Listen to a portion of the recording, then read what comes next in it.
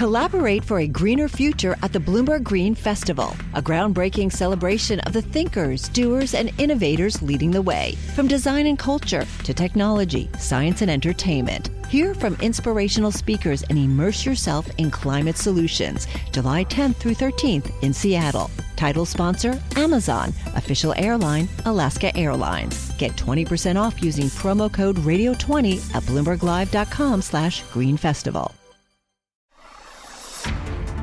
This is Masters in Business with Barry Ritholtz on Bloomberg Radio. This week on the podcast, I have an extra special guest. His name is Dave Butler, and he is the co-CEO of Dimensional Fund Advisors, which manages about $600 billion. Dave has really a fascinating background, not only academically, but in the professional sports world. And the arc of his career over the past, let's call it 30 years, very much tracks the development of many of the dominant trends that have taken place today in finance. So whether it's independent advice or indexing or multi-factor investing, he has been a part of, let's just call it the movement. Dimensional Funds is very much a culture-driven, philosophically driven firm that he's been a large part of for a long time. Not only does he work with his co-CEO, Gerard O'Reilly, but he also works closely with Chairman David Booth, directing Dimensional Funds into the latest iteration of where finance is going. If you are at all interested in independent advisory, asset management, factor-based investing, sustainable-based investing, I think you will find this conversation to be absolutely fascinating. So with no further ado, my conversation with Dave Butler. My special guest this week is David Butler. He is the co-CEO and head of Global Financial Advisor Services for Dimensional Fund Advisors, which manages over $600 billion. Dave got his BS from Berkeley and his MBA, same place, in 1990? Yes, sir. Before he decided to play around with round ball a little bit. Dave Butler, welcome to Bloomberg. Thank you. So let's talk a little bit about pre-finance career. You played basketball in college, and you were drafted by the Celtics. That's right. Yeah, so I was drafted by the Celtics back in 1987. Uh-huh. And the year I got drafted, oddly enough, they had a strike, an NBA player strike. So normally as a player, you get a chance to go try out, and they can tell you whether you have a shot to make it or not. Unfortunately, they didn't have a tryout that particular summer, so I made a decision to go over to Turkey and play my first year in Turkey. I was actually a young kid, just sitting around the house in the summer, and I'll go to the Middle East to play ball. My agent called and said, "Hey, Istanbul wants you to come over and try out." And I had been in great shape. I was getting ready for the Celtic camp. I went over to Turkey, and they offered me twice what I would have made as a rookie in the NBA. Really? And I thought to myself, I wasn't sure when the NBA strike would end. So I thought, well, I'll go over to Turkey. I'll work on my game. I'll get better. I'll make my first year's worth of money, and then I'll come back and I'll make the NBA the next year and make the Celtics. But fate intervened, didn't it? Fate intervened, and I think it was about halfway through my season in Istanbul, I ended up tearing it was called a gastroc, which is your calf muscle, so the muscle that connects your calf to your lower leg. And I sat out for probably about a week. When you're the American player on a European team, like in Istanbul, there's one American per team. So is that by rule, or in Turkey that was the rule? Is that a minimum or a maximum? Minimum and a maximum. It's the only number you can have. So there's one American per team, and the expectation, of course, if you're that one player, is that you need to lead the team in scoring, you need to lead the team in rebounding, you got to be the main person. So when I got back to the States after my injury, my doctor said, that was probably a 2 to 3 month sit out type of an injury, and I was out for about a week. They taped me up, and I kind of faked my way through the rest of the season. And that was, you did permanent damage. The downside is I did a little bit of permanent damage to my calf, and never really quite got back to where I thought I could actually make the NBA. Yeah, normally at that age, you're fairly immortal and recover pretty quickly. This had to be, was this a practice injury or an actual game injury? It was actually a practice injury, so it was kind of one of those up and back drills. And, I stopped and to get ready to take off, and I heard this big snap. And, you heard it? Yeah, other people in the gym heard it too, and I thought my Achilles had snapped. Right, because that's what you always hear. I've watched basketball games, and you hear that pop. Someone from the Knicks, I'm trying to remember who it was, tore their was it, maybe it was the ACL. Yeah, you heard it pop on television. Yeah. It's a horrifying sound because you know exactly what it is. Yeah, you know right when it happens, you know you're done. Right. So that was it. That was the moment when my leg kind of just was limited my potential. So I always thought I was a good enough player. I played enough positions and I did enough things well. I didn't ever do anything super well.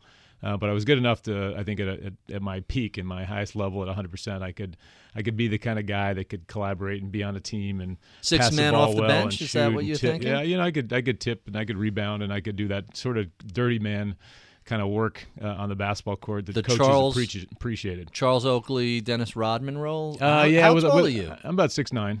Oh, so you could you could a little bit more, maybe a little bit more outside. I had to score in Europe. I had to be able to shoot from the outside, and 3-point line had just come into the existence at that time. So the 3-point line wasn't part of the game like it is now. So I didn't really shoot threes, but I could, I was a good mid-range scorer. I could rebound, I could dunk, and I could jump pretty well. People used to think of me as a kind of a high flyer, kind of inside type of person. So that was always a big part of my game. And your brother played professionally as well. Yes, my brother Greg is a bigger guy. He's about a 7-footer. Oh, really? So this is I call him my little brother, but he's a 7-footer. He played at Stanford. I played at Cal, and so he and I actually played against each other in college. Berkeley versus Stanford. Berkeley versus Stanford. So it's UCLA versus USC in the Bay Area kind of thing. Wow. And we actually guarded each other. So we were on the court playing against one another. Which I imagine you did. Time. I imagine you did that growing up anyway. Not unfamiliar with banging bodies with your brother. No, we played all day long. We had a like every other kid. We had on a driveway, front yard. We had a basket up on the garage, and we played. I had an older brother. I do have an older brother, Mike. That he's about 6'4", 6'5". So he's the runt of the litter. He's the runt of the litter. But growing up, people used to laugh because they look at the three of us growing up. We're all about 1.5 to 2 years apart, but we were all the same size growing up, so that people thought we were triplets possibly. Oh, really? There's That's no very size funny. difference. But he was the tougher guy. He was more physical. So I used to play against him quite a bit and played him in the front yard all day long. And we used to go at it pretty well. So you had to be thinking beyond a career in sports, because not only you go undergraduate at Berkeley, but you get your MBA. Was it business or finance? What were you interested in when you were in school? Yeah, well, my dad was an accountant, and he was always a business finance guy. And also a tall person? He's 6'3". Okay. Yeah, so decent size. But he was always very focused on academics. So he, regardless of all the athletic accomplishments or acknowledgments, he never really paid much attention to that. He always talked about school and books and nice shot, but and all what's that fun going stuff. on in your math class? What are you doing in class and so forth. So so I was sort of geared in that direction anyway. And I think when I finally made my college decision, it came down to Cal, Stanford, and Harvard. Those are my final three choices. So obviously there was some academic aspect to those three names that clearly weren't basketball shops necessarily, but really great academic You got into Stanford, you got into Harvard, but you chose Berkeley because of the basketball. I had the story goes, I went on a weekend visit to each one of those. I'm a California kid, Southern California. I went to Harvard. It happened to be 10 degrees and snowing. Right. And I just sort of scratched my head and it couldn't contemplate being out there in that weather. And I thought I was going to be back in California anyway. So came down to Cal Stanford, and I went up to Stanford and for the weekend and went to 2 movies and sat around a dorm. It was super boring at the time for me. I went to Cal, and first night there I went to a toga party at a fraternity house that I thought was great. I went to a football game the next morning with great sun and a lot of fun people around. We went to San Francisco that night, and I came back and I told my mom, Dad, I go, I think this is where I want to be. It's going to be a great place to play basketball and enjoy myself as a student. That's very funny. You have a unique vantage point because not only were you an athlete in college and professionally, but you work in finance. And the question that I have to ask is, how is it that there are so many horror stories about athletes frittering away all their money? They have it stolen from them. They have managers who don't really do what's best for them. They are fairly reckless. Why is this? It's funny. David Booth, the founder of Dimensional, and I talk about this all the time because we're both big basketball fans. I think it's, success comes really early to athletes. Very young, very immature. Very young, very immature. And oftentimes you, and I will include myself, you feel invincible. So athletically, you're bigger, you're stronger, you're faster. You can, the idea of being 30 or 40 or 50 years old doesn't even seem plausible, at the time. So the idea of actually thinking into the future and then saving or trying to be conservative about how you spend and so forth is just not something that comes to mind at that time. And I think that's part of the issue is I just don't think the maturity level is there to be able to differentiate how and why you would actually make a plan from a financial perspective, into your future. Mm-hmm. There was a huge Sports Illustrated article, I don't know, maybe 10 years ago, and the numbers about the NFL are horrifying, and the NBA and Major League Baseball not all that much better. Has that changed at all? Are athletes becoming a little smarter about their money, or is it still the same sets of temptations and impulses? Well, I've been doing this for 25 years now at Dimensional, and I've had the same discussion I did 25 years ago as I did today, because people ask me that as an old athlete. How do you change the energy and the momentum around athletes and their future in terms of finance? And I think it comes back to there's an ego aspect. There's a mentality that that this is never going to end. But to your point, when you look at the NFL, I think the average career is 3 years. Yes. I think NBA is something on the order of 2 to 3 years. And when you think about how long these careers after the athletic career is going to last, it dwarfs anything athletically. But to get that message across to a young kid, I think is really tough. My personal perspective on it, and I've talked to David Booth about this as well, is I think the NCAA with college athletes ought to put some sort of a trust fund together, with the money they're making off the NCAA tournament and so forth, put a trust fund together that's not touchable, not available till age 25. And at age 25, once a kid has had the chance to go through the professional process, maybe they get injured like I did, and they start looking around and they think, this athletic thing is not going to happen. Then that's the moment when I think a trust that would allow them to go back to school, go back to get a grad degree, et cetera, would be really, really valuable. At 21 or 20, it just is not going to happen because, again, they're invincible and they can't imagine that they're not the one that's going to go play professional sports. I can tell you every player on my Cal basketball team, all 12 guys, thought for sure that they were the one that was going to go play in the NBA. And it's frankly because all of them were All-State and All-American and all this and all that.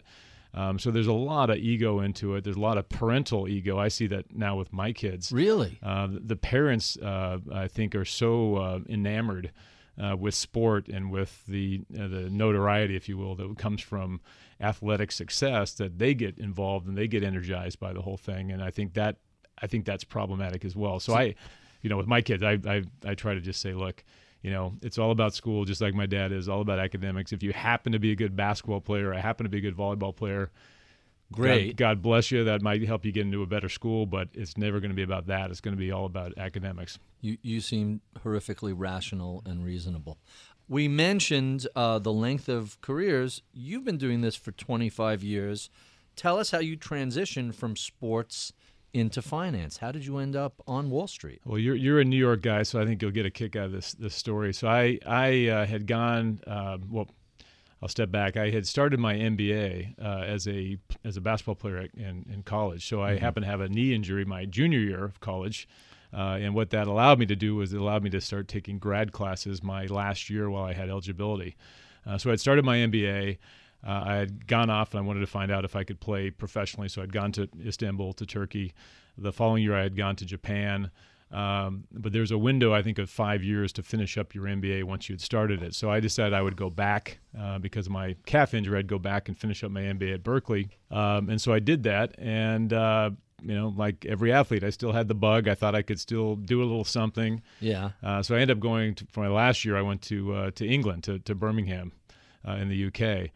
And I went for about 2 months, and I realized that my leg was still as bad as it's ever been. I knew my career was done. I had mentally pretty much checked out.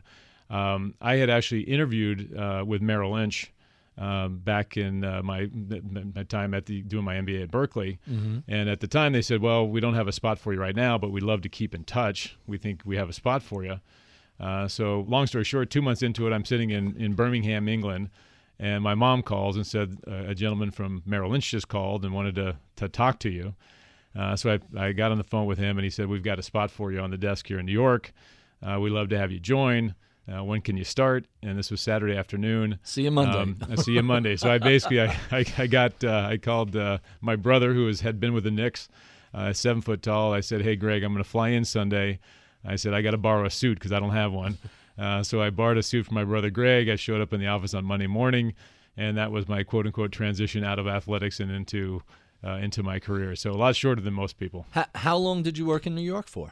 Well, I was here, I'd say about 7 years total. Mm-hmm. So about, I think, 3.5 years with Merrill, and then I came back with Dimensional for another 4 years or so. In New York? In New York. We actually had an office in Stamford, Connecticut. Mm-hmm.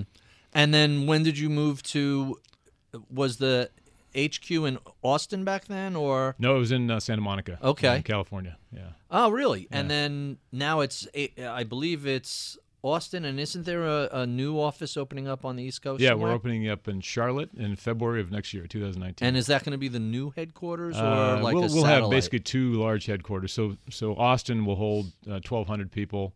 Charlotte will hold about 600 to 700, and we still have an office in Santa Monica in California. We have about 150 people there. What was your initial role at DFA, and how did this eventually become co-CEO? Well, I was just a long story short is I was at here in New York, and I had decided that I was going to get out of financial services. I didn't want to necessarily be in the industry, from what I saw and I felt, and I decided I was going to go be a teacher and a coach in California. Mm-hmm. So I had mentally decided I was going to move back to California. I was sitting on the desk one day. I was reading the Wall Street Journal, and I saw an ad that said Money Manager, Santa Monica, California. And I thought, well, why not? I'll just send a resume out just in case. Have one more option. And turned out that Santa Monica, California firm was Dimensional Fund Advisors. Mm-hmm. And so I think it was on a Christmas break back in 1994. I flew out to California. I went to their offices to do an interview, and I met a gentleman named Dan Wheeler. Mm-hmm. And Dan was the first financial advisor to use Dimensional funds in his practice. He was an independent advisor working through Schwab at the time, and he was running the business for Dimensional. And Dan sat me down basically, and I had what we call a aha moment. Mm-hmm. He just sat me down and said, "Here's how the capital markets work. Here's how we think. Here's what an independent advisor is. Here's how they act as a fiduciary to the client. That combination is one that we think is the right answer for the end client, and one that hasn't been delivered to clients in financial services space." And I remember I walked out of that office and I thought to myself, I could be part of this. This is something that's really interesting and exciting to me. And I went up and had lunch that day. Merton Miller, who is a Nobel Prize winner. David Booth had another appointment to go to, so he asked Dan to take Merton Miller to lunch with him, and Dan said, sure, but I got this new guy here, Dave Butler, that will have to go with us. And David said, that's fine. And so I sat there at lunch with a Nobel Prize winner in finance, Merton Miller, and he talked about all those really simplistic, financial concepts like, he used to say diversification is your buddy, costs matter, markets work, prices are efficient, et cetera, et cetera. And I just had this kind of epiphany of what I thought the capital markets could deliver and should be, and then how that coupled with the independent advice story from Dan. And I thought, man, this is a place where I think I could spend some time. Fascinating. The firm manages over $600 billion. And we were talking about how you joined the firm and really saw it as a very different type of firm from the bigger bulge bracket firms that you had been used to in New York. How did that lead to your arc of your career at Dimensional Funds? What did you start doing, and where did it take you?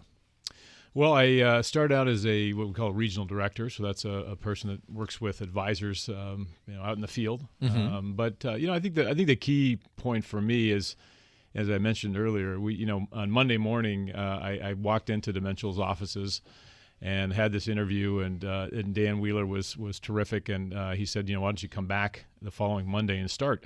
Just like that. And, we didn't talk about any compensation. We didn't talk about what my title would be. We didn't talk about any detail other than this idea that this concept, this mission, this energy that he was putting towards this approach around clients was what he felt good about. And basically over the following week, as I read and thought more about it, I felt really good about it as well. So I really joined what I would call kind of a mission rather than a job.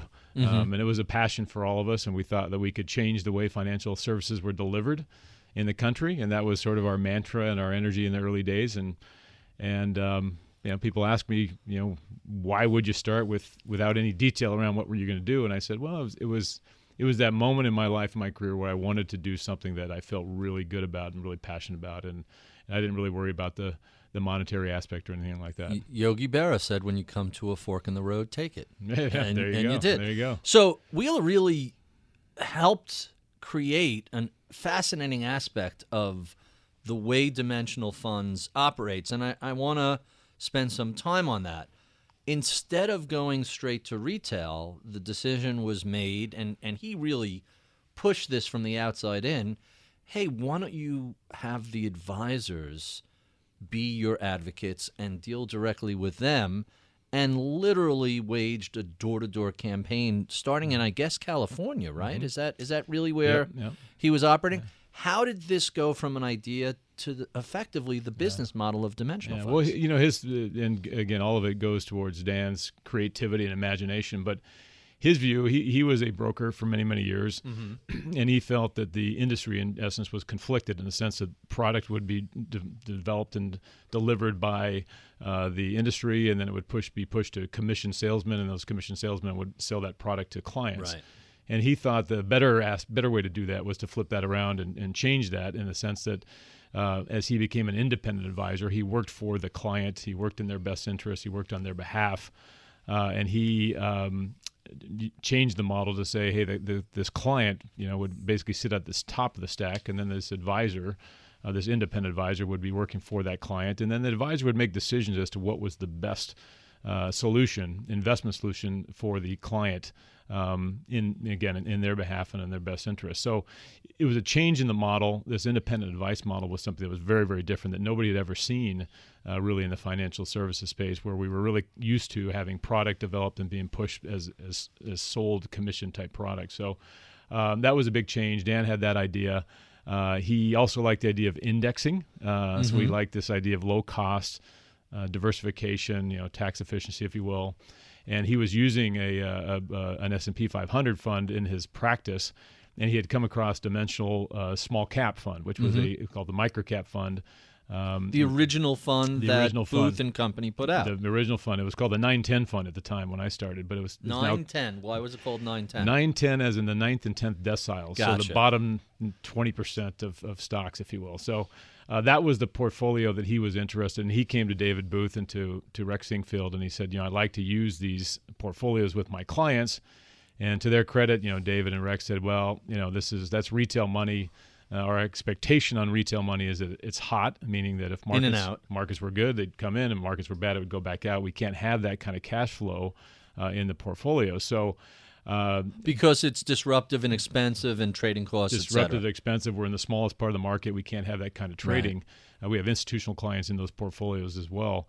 So Dan came back and said, no, listen, we've got a different type of a model here. We're going to go educate these advisors. We're going to make sure that they're long-term buy and hold advisors. We're going to go through a methodical process to get them engaged and understand how we work and why we work.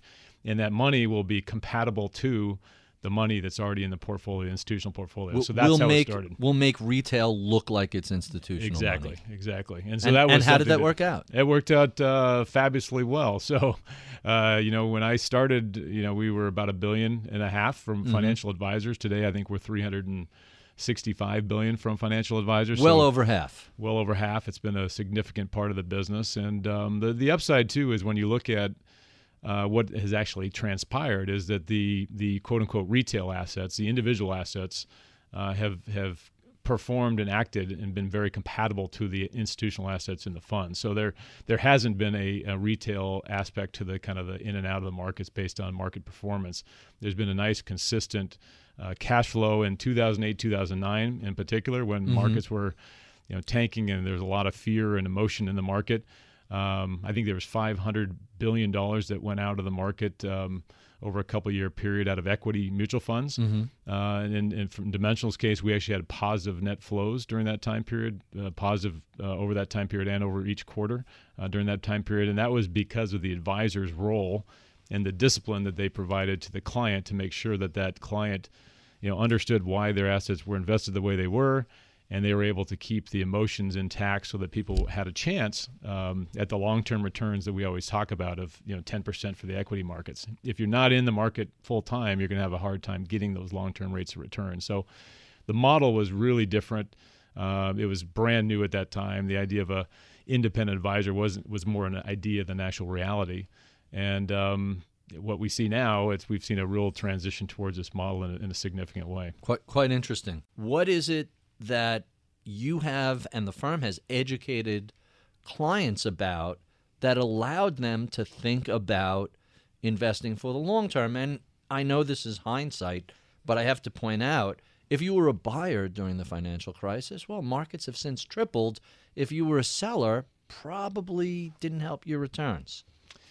Yeah, I think the concept of meeting expectations is important here. So when I think about why we had the kind of inflows that we had and the performance that transpired over that time, is I think the advisors did a terrific job of educating their clients. And when I say educating, I'm talking about what is it that we expect from the capital markets.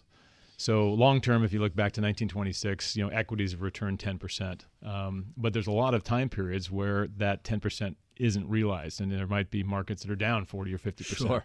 So at the front, what the independent advisor does is they actually do train and they educate the client as to the potential outcomes that they might expect over time. So when it does happen, they're not happy about it, but they're not upset to the point where they actually pull their money and decide to do something else. So there's a real important aspect here that I don't think's ever been addressed in a significant way, and that is trying to get people to be more comfortable with the expectations longer term around the capital markets and the expectations on returns. Wait, are you suggesting markets go up and down? Is that the implication here? That happens, yes, sir. So that is shocking. That is not what my broker used to tell me back in the day. So let's talk a little bit about, you mentioned Merton Miller earlier, and obviously Gene Fama is a big part of the firm. You work with a number of Nobel laureates and other people of equal intellectual heft. Ken French at Dartmouth is another person who has certainly moved the needle when it comes to how we think about where returns come from. What do these various people, what are their roles at the firm, and how do they affect portfolio construction? Well, they're all fully engaged. So when you talk about all those names, and it's Merton Miller, it's Gene Fama, it's Ken French, it's and Bob more. Merton, it's Myron Scholes is on our board. So we've got 3 or 4 Nobel Prize winners that actually are participating in the firm in some respect. So the great thing about it is they all are actively engaged in the business in some aspect, particularly with Ken French and Gene Fama. They're on the investment committee, and they participate in all investment discussions around the firm. So is that a little bit intimidating? You want to do something, and a Nobel laureate looks at you and goes, "No, that's a terrible idea." How does that impact what the process is like? Or is it more nuanced than that? No, it's what I come back to is and we talk a lot about this at the firm. We talk about models, and models are not reality. And models are used to get a sensible view about the way things work.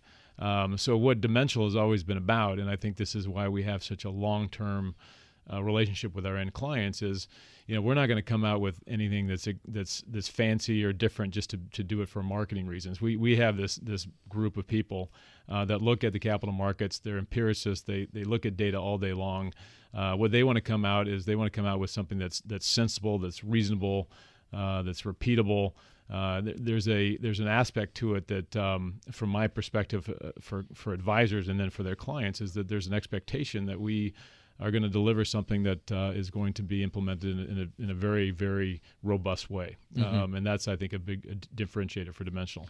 So let's talk about some of the other popular investing trends, some of which Dimensional has embraced, others you've decided to eschew.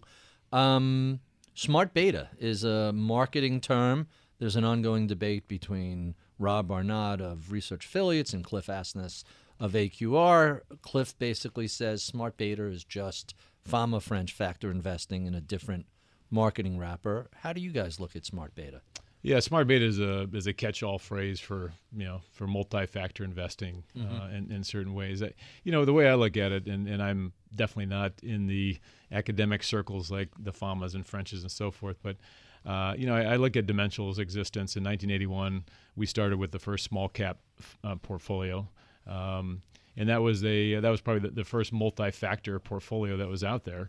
92, Fama and French, introduced the three-factor model, and that was when the value portfolios were launched back in 1992. So what I would say is I think Dimensional has always been, through our connections with academics externally and even through our internal academic teams, we've always been on the cutting edge of multi-factor investing.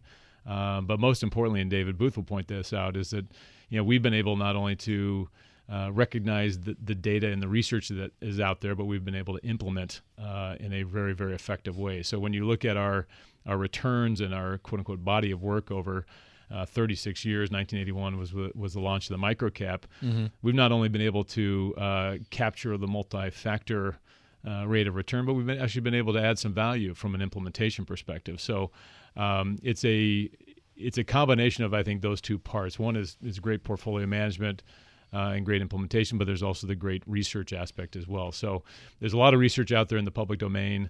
The question is can you implement on that research in a very effective, efficient way? So we know the challenges with small cap because of the liquidity issue, and you have to really keep an eye on outflows, otherwise it's very disruptive. Let's talk about one of the other original Fama French factors, which is value. This has been a rough decade for value investing.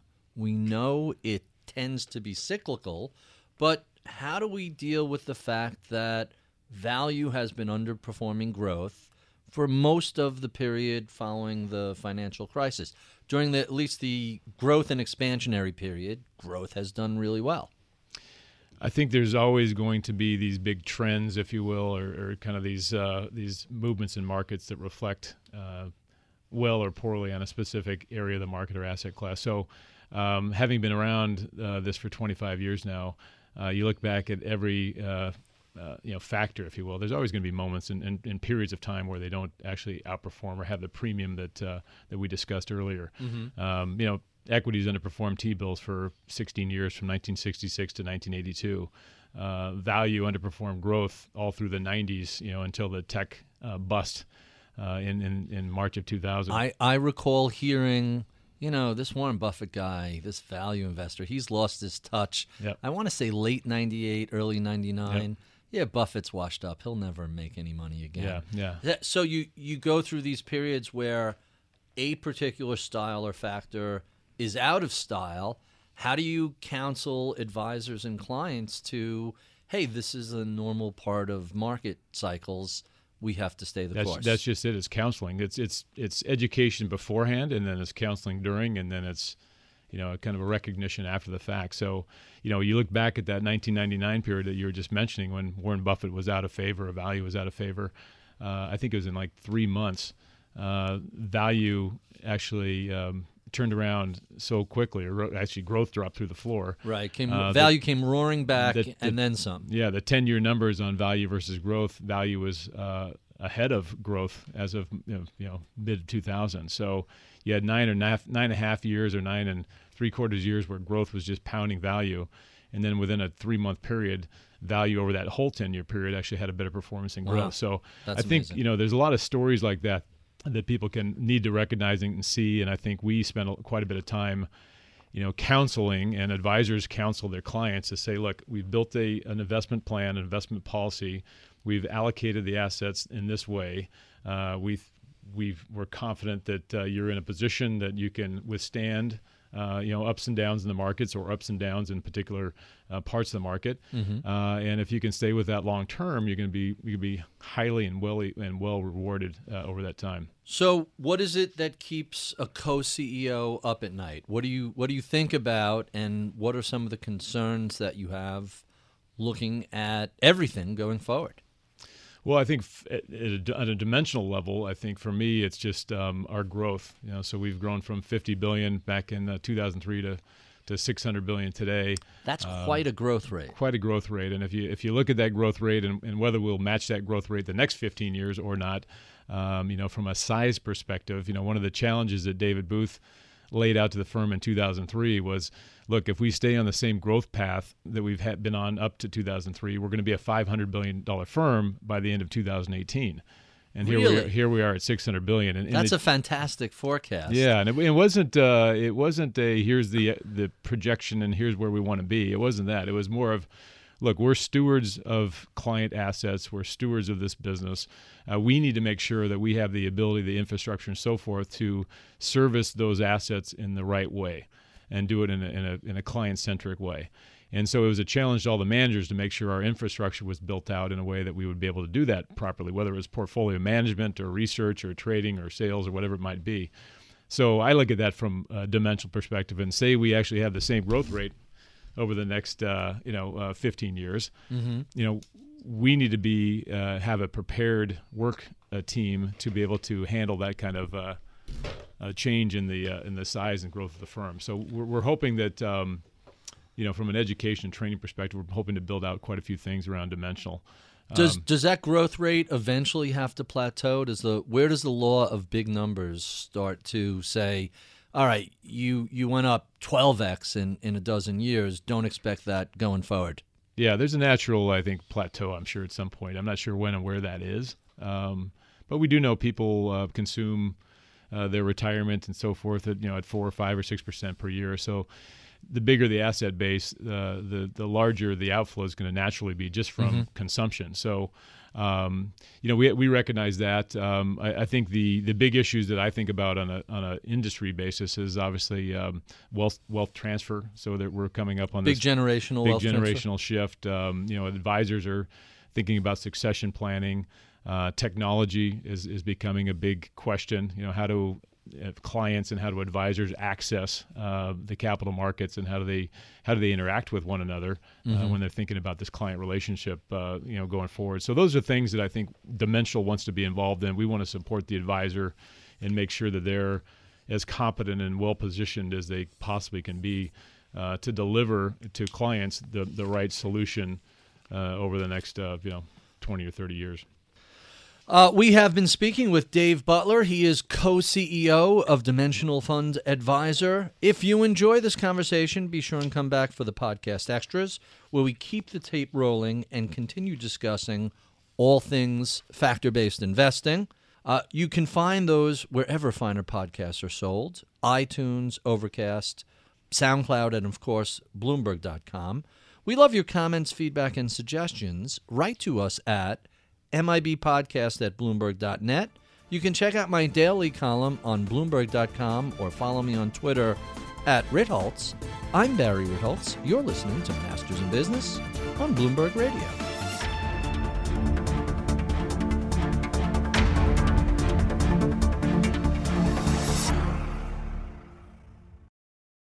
Collaborate for a greener future at the Bloomberg Green Festival, a groundbreaking celebration of the thinkers, doers, and innovators leading the way. From design and culture to technology, science, and entertainment. Hear from inspirational speakers and immerse yourself in climate solutions. July 10th through 13th in Seattle. Title sponsor, Amazon. Official airline, Alaska Airlines. Get 20% off using promo code Radio20 at BloombergLive.com/Green Festival.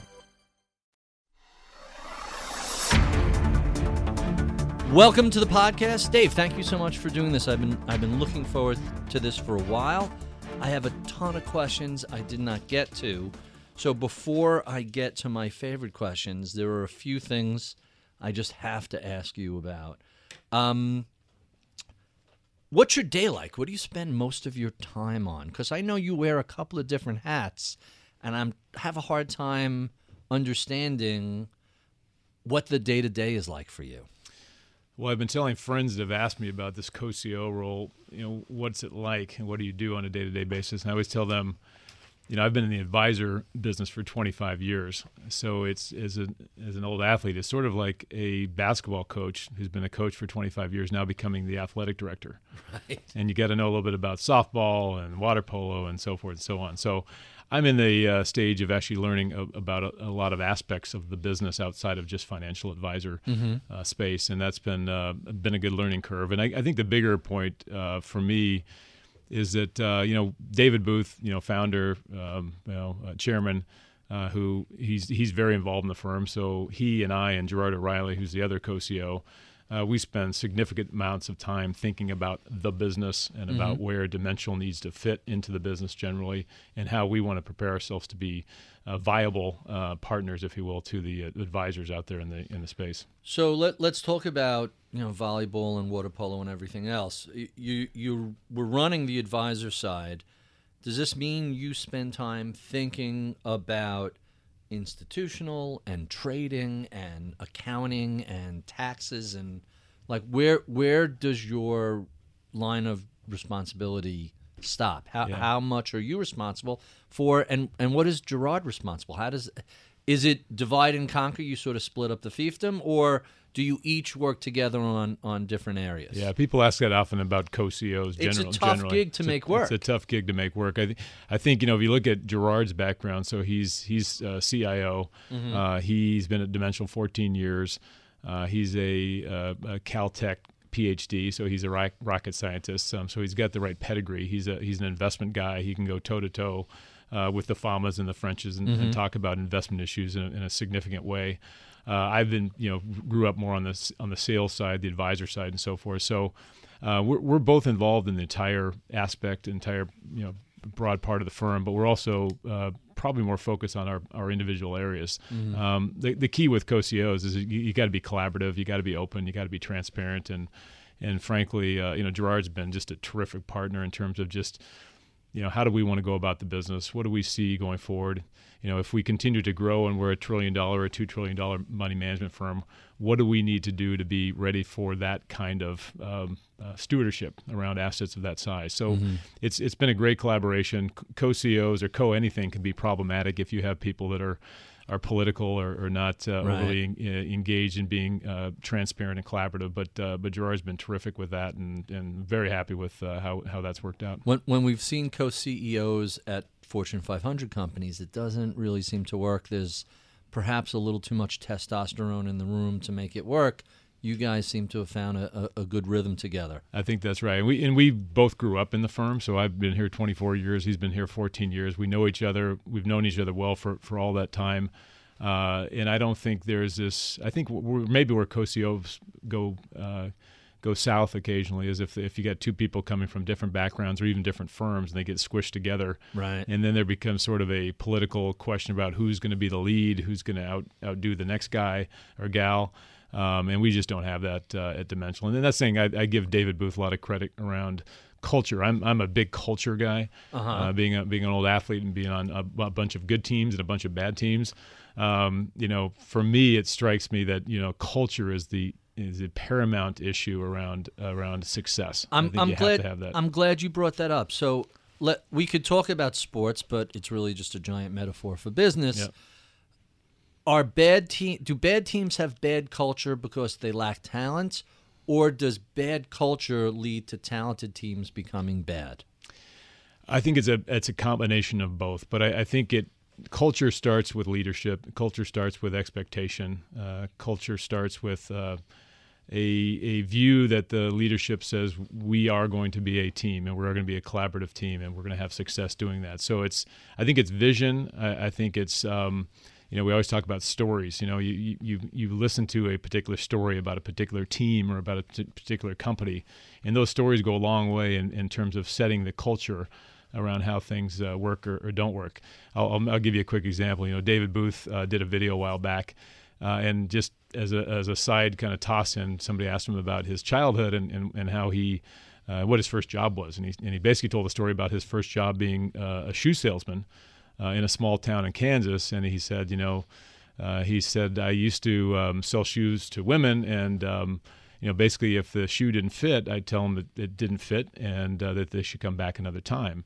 And so that career didn't last very long. The career didn't last very long, but it laid down. It made a point, which is it's about the client. It's about doing the right thing for the client, doing what's best for them.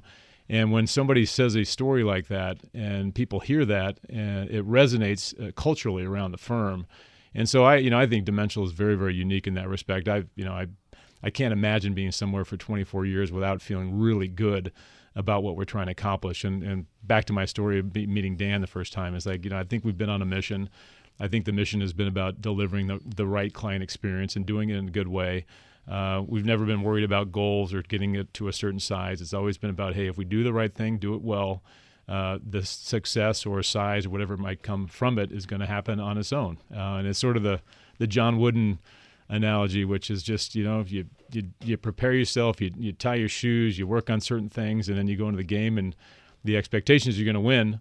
Mm-hmm. But if you don't win, it's okay because you prepared yourself, you've done as best you can, and you worked hard at it, and you've delivered what you said you were going to deliver.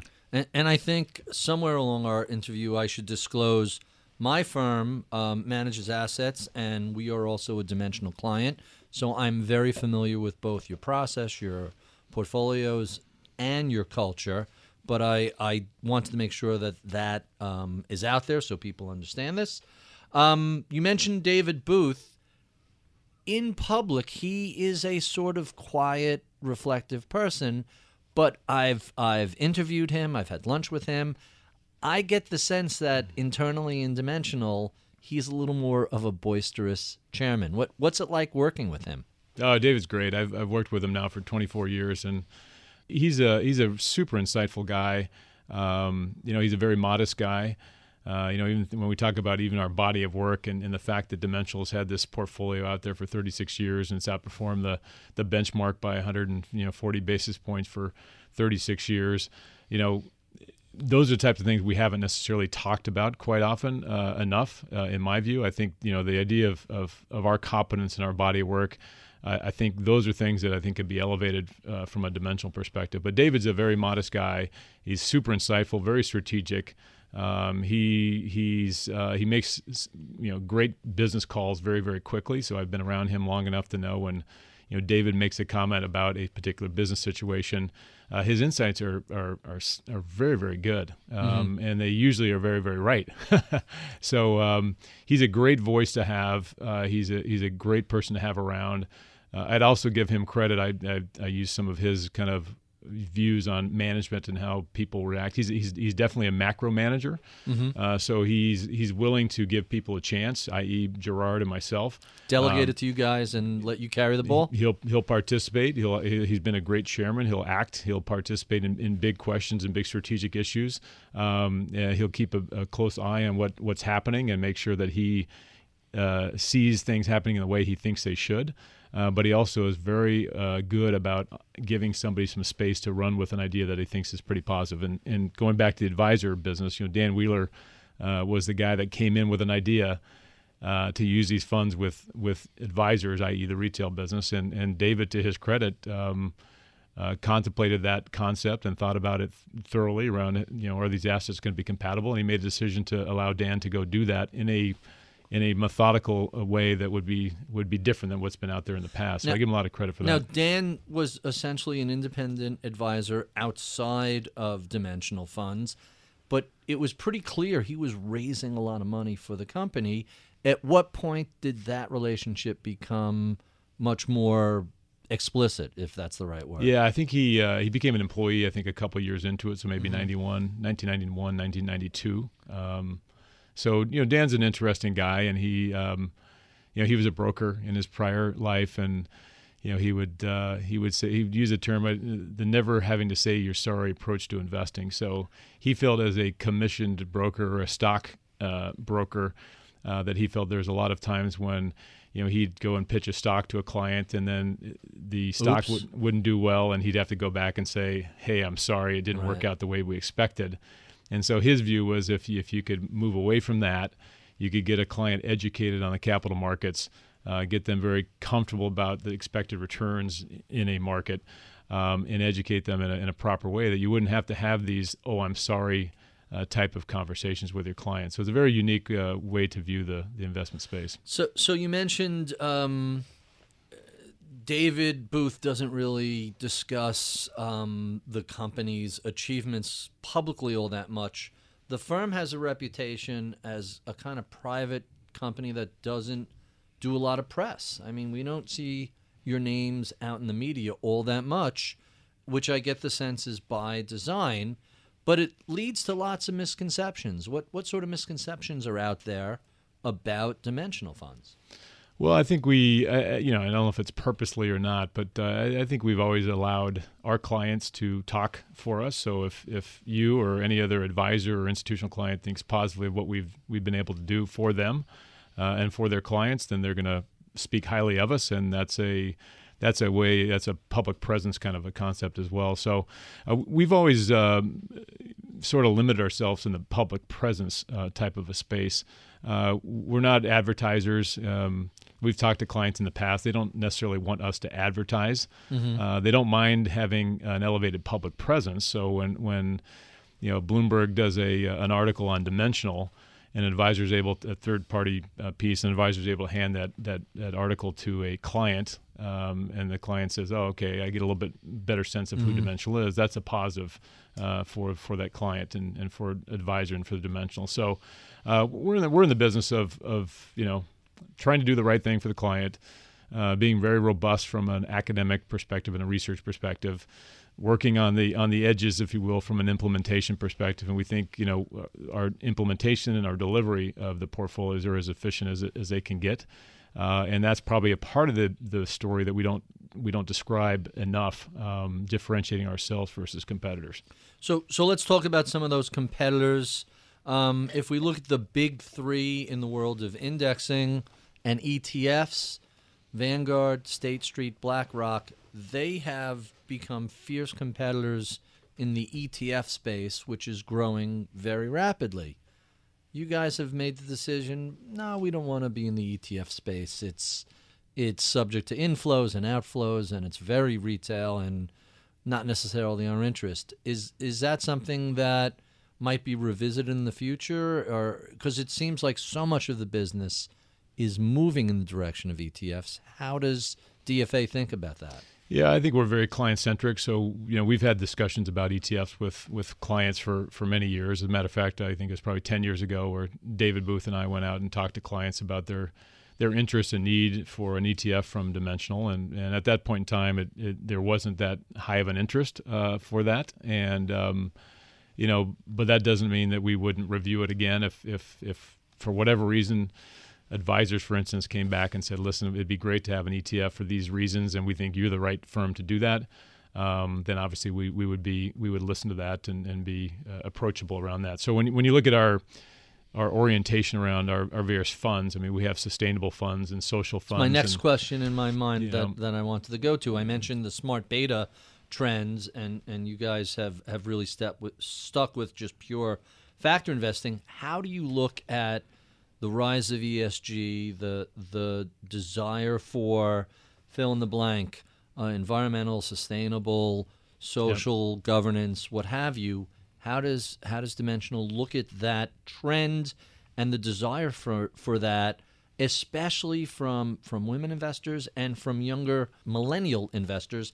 That seems to be where a lot of the demand is coming from. Yeah, that's a great question, and it's a great example of how we've worked with our clients in the past. And that basically, clients came to us and said, listen, when you look at those areas, ESG and so forth, the options out there for the advisor weren't that great. So high expense, highly concentrated, bad performance, and so forth and so on. So the question was, could you, Dimensional... other than that, it's terrific. Yeah, other than that, it's terrific. Could you, Dimensional, come to us with a solution that looked very much like what your solutions are today, but with a focus and a detail around social and sustainable. And so we went back to basically the lab and we came back with portfolios that were very highly diversified. They were low cost. They did recognize a lot of these ESG issues in terms of portfolio management. And we were able to come back with a portfolio that we thought from a capital market perspective made sense for the end client, with the nod towards being sustainable or social or whatever the issue might be. So that's been a huge success for us. I think we've now got 10-year track records in those areas, and those portfolios track really closely to our standard portfolios, the core portfolios. So the performance has been terrific. The expectations have been met. And for clients and for advisors who are interested in that aspect of investing, there are available options for them. So we feel really good about that, and we think it's been a real success for all sides. And going forward, I'm sure there's going to be more interest in that from clients and so forth on the go forward. So what else might there be more interest in going forward? ESG is clearly on the rise, but its roots go back decades. Smart beta, perhaps not as far back. Factor investing, even further back. What do you imagine the next big trend in investing is going to be? And I honestly don't know if there's an answer, but you have a different vantage point. Maybe you see it a little differently. There's always going to be another, academic paper or another area of research that helps us refine how we think about the capital markets. And we've seen that recently with, profitability, for instance. So there's going to be more of that. For me, I think the bigger change, and I've been really inspired by recently, is I think this, I would call it the human element of advice. Behavioral finance. It's the advisor's contribution to the end client result that comes from this interaction at a human level. So when I sit with advisors now, the concept of trust has elevated quite a bit, and trust comes from a couple different areas. One is competency. So at Dimensional's level, we've got to be able to deliver access to the capital markets in the most efficient way, and I think we have. We've got a 36-year track record of competence. For the advisor, the advisor provides a lot of different wealth management activities. They know the client intimately. They know about their hopes and their dreams and so forth. And so when I think about the movement of financial advice, it's gone down that path, where historically 35 years ago when I started in the business, it was about trying to sell a stock or get a commission off a stock purchase or sell. It's changed to a holistic wealth management view. It's changed to start thinking about people's hopes, their dreams, their children, their charitable giving, and doing that in a very systematic, efficient way from the capital market perspective, using building blocks like Dimensional delivers to be able to execute on the client's expectations. And so I think by executing on the client expectation, then the aspect of trust develops and it continues to build over time. And so I see these great relationships. I've been in this for 25 years, and we've got advisors who've worked with us for 25 years, and their clients who've worked with them for 25 years. And when you see those types of clients come into the office and talk about their experience, their journey, the fact that they feel okay about their investments and about their retirement and where they want to go in the future and how their kids that's a great feeling. It's an amazing feeling. And so whenever I get, you wake up some mornings, you go, gosh, is it another day of doing X or Y? It just takes one conversation with a really satisfied client that makes you feel like, hey, I got it. The original reason why we started this was we wanted to make the client experience great. We wanted clients to feel good about their retirement, feel like they were going to be okay. And when you get to see that through the advisors who are working with these clients for long time periods, it's a really a feel-good kind of a thing for anybody that works in that space. So I'm going to assume that we're not going to see a DFA crypto fund launching anytime soon. You will not. So I like the idea of holistic asset management. It's a good term, and it really does a nice job describing the full 360. So let's jump to our favorite questions that we ask all of our guests. Tell us the most important thing that we don't know about Dave Butler. Great question. There's probably a lot that you don't know about Dave Butler, but I know a lot more now than I did earlier that's today. True. Here's one because it's pretty relevant. Steve Kerr just won the NBA championship with Golden State. I think he's got 8 rings now. Right. As both a player and a coach. As both players, coach. He and I played together on a U.S. national team back in the day. We got the room for a month together. No kidding. And I have to say, I've taken a lot of inspiration from watching him coach a team of major talents, but taking that team of major talents and developing them and knitting it into a collaborative unit is just genius. And I don't know if people give him the kind of credit that he should get, but it's an amazing thing to watch. I read stuff about him quite often. Do you laugh about it? No, I take it to my team and I say, look, here's something that we ought to think about, and here's something we ought to view and look at as well. So, quick example is just on hiring. I can remember asking him when he played at the University of Arizona, these teams were great. The players that I had met were great people. And I said, how does that happen? And he says to me, he said, Lute Olson, who was the coach at the time, he says, we have an approach where we bring a player in for the weekend, and on Monday morning we get together as a team, and Lute asks the question, even if it's the number 1 player in the country, he says, do you guys want to play with this guy? Really? And if we said no, then he'd stop recruiting him. Wow. So I actually took that into our team at Dimensional for some time, and we had the same kind of approach. We had 9 or 10 people interview a new team member, and it never was my decision. I'd pass it to the team. We'd start with the youngest person first, and we'd say, hey, do you want to play with this person? This is a person that's going to be on your team that you have to play with. And do you want to do it or not? And so that's, I think, a great way to think about building out a team. You want to find ways to elevate the collaboration and the enjoyment of the team. That's really quite fascinating. And they are building what looks like a dynasty for the ages. A franchise, yeah. Right, yeah. for sure. Tell us about your early mentors. Who changed the way you look at the financial business and investing?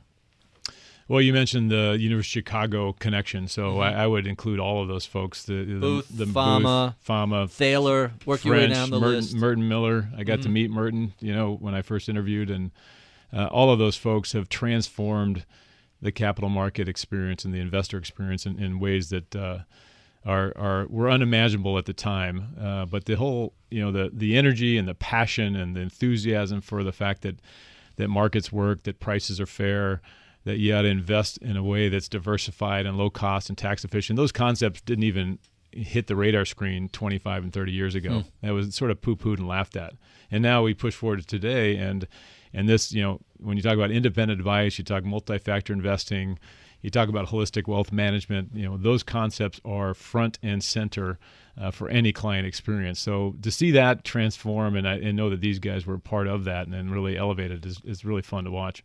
Let's talk about everybody's favorite question. Tell us about some of your favorite books, be they fiction, nonfiction, finance-related, non-finance. What do you read? I am all about the biography, autobiographies, about the journey. I love just understanding people and how they got to where they are and why they act the way they act. So, some of the books that I've read recently, read Shoe Dog, Phil Knight, for Nike.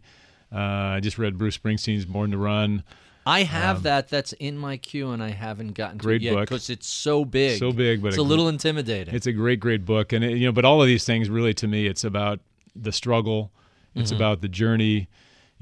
People see quote unquote success from people, and what you realize, and this is what I've told David Booth, even with Dimensional. People look at Dimensional and say, "Well, what a successful firm, and how amazing and how great," but there are time periods when the concept of indexing wasn't accepted by anybody. There's a time when small cap stocks, back in the 1980s, when small caps underperformed for 10 years, the S&P 500 by 10%. That people questioned whether Dimensional as a firm, was really a firm that could deliver, small cap stock returns. So there's always going to be a struggle along the way. But what's inspiring to me is to watch how that struggle then translates into an action that then leads to this, the success that we've seen. So it's fun to watch. You mentioned Shoe Dog. What was so surprising in that book is how many times Nike just, managed to miss the executioner's axe. They were on the edge repeatedly in the early days of the company. Yeah. Give us one other book, one other thing that you read and really enjoyed. Well, I anything John Wooden. I read that stuff all day long. Give us a title. John Wooden, The Life. There's a book that just is John Wooden. But it's John Wooden. I think and I tell the kids this all the time. If you look at what John Wooden stands for and how he built his pyramid of success and what's involved in the pyramid of success, my view is if you follow that in a conceptual way, it's tough not to have success in something. And success meaning that you've given it your all and you've worked at it, and even if you don't win or lose, just the knowledge, the satisfaction you've worked really hard at something, I think is success in itself. Really interesting. What has you excited today? What are you really jazzed about in 2018? Well, I'd come back to the aspect of trust in the financial services space. I think a lot of trust was lost back in 2008 and 2009. But I think what we've come out of that segment of time in is that I think holistic wealth management has taken its position. I think independent advice has gained its rightful spot. I think indexing, i.e., and then multi-factor investing, which is Dimensional's been doing for 36 years. I think that's front and center. So it's satisfying to me to look at all these trends that going your way that we identified 30 years ago that we thought and again we didn't identify them for marketing reasons or for business reasons. We identified them because we thought independent advice and multi-factor investing and holistic wealth management and human element of the advisor, the necessity for the advisor to get great results for the client. We thought that was the right thing for the end client, and that's what's played out. So tell us about a time you failed and what you learned from the experience. Well, failure. Like we all, I've failed many, many times, and I that the lesson I give the kids is, look, you're going to fail in terms of losing or getting beat or getting knocked down or whatever it might be, and the question really is did you prepare yourself to succeed as best you could, and if you did not succeed, as in i.e. a loss, did you get back up and dust yourself off and do it again? So I think that's the lesson you learn from failure. You mentioned did you prepare yourself to win? Giants coach, I'm drawing a blank on his name, Tom Coughlin? Tom Coughlin wrote a book, Earn the Right to Win, which is that exact. I find a lot of sport books they tend to be a little cliched. They don't really apply to business all that well. That book, more than any other that I've read, really talks to exactly what you're describing. If you were prepared, if you have done the heavy lifting beforehand, well, then you just go out and do what you know how to do. And if the win comes, great. And if it doesn't, go back to the drawing board and start over. Yeah, absolutely. And I think have the passion. Find something that you're passionate about, because at the end of the day, if you fail and you get knocked down, if you're passionate about something, you're going to keep coming back until you get to that quote unquote success platform. What do you do for fun? What do you do outside of the office that you are passionate about? Yeah, well, I think my fun now, my knees and ankles and stuff from basketball are probably a little banged up. So I do catch and pass for the kids, the boys. But I play sand volleyball. So that's sort of my passion. My two daughters play sand volleyball now. It's nice on the legs. I can get a good workout at my age and feel good the next day, not feel two-man, four-man, two-man. I'm still playing two-man. That's an exhausting game. I used to play that back in my youth. Yeah, so that's the challenge. Just try to keep playing two-man as many years as I can. So I'd love to get to 60 and still be playing two-man. That would be an ultimate goal for me.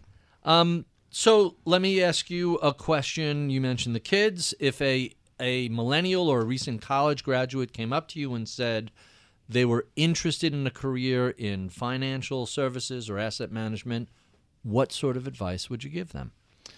I just read an article flying out here yesterday I thought was really great. And it was a commencement speech. It was a guy, I can't remember who it was, but his basic line was grab a mop, as in don't be afraid to do the hard work. Don't be afraid to do the dirty work. Don't be afraid to quote unquote, come at it every day with your best effort.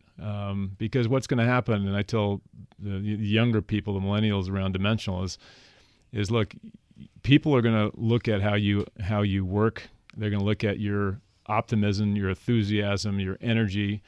And, when opportunity comes, and a name pops into their head for that opportunity, it's going to be the person who's done just that, who's worked hard, who's enthusiastic, who's optimistic, who's smart, who's collaborative, all that stuff. So you want to put yourself in a position to get quote unquote lucky by preparing yourself and doing things really well. And hopefully somebody sees you and taps you on the shoulder and says, Barry, this is the person that we want to have run this, or we want to have this person go do that. And that's where, success in a career comes from.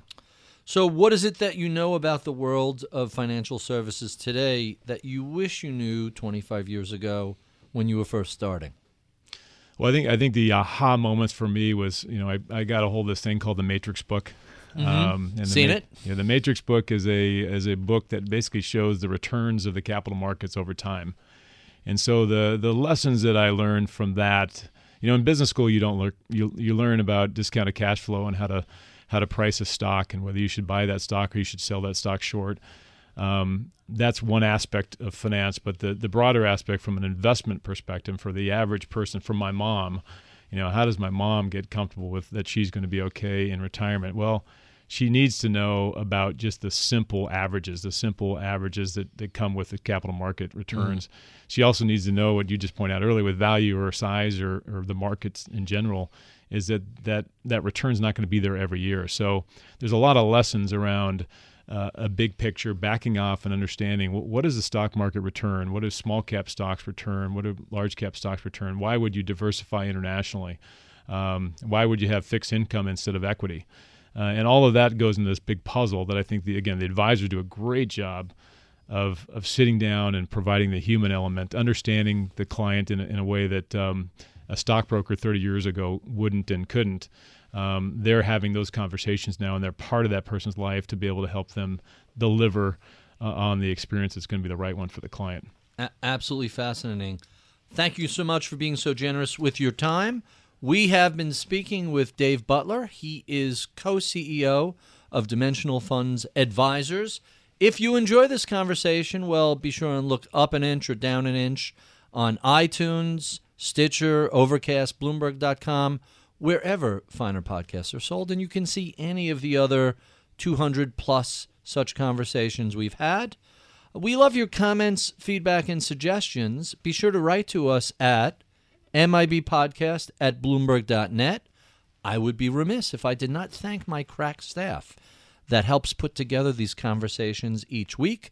Medina Parwana is my audio engineer / producer who keeps me on time and on track with these conversations. Taylor Riggs is my booker producer. Michael Batnick is our head of research. I'm Barry Ritholtz. You've been listening to Masters in Business on Bloomberg Radio.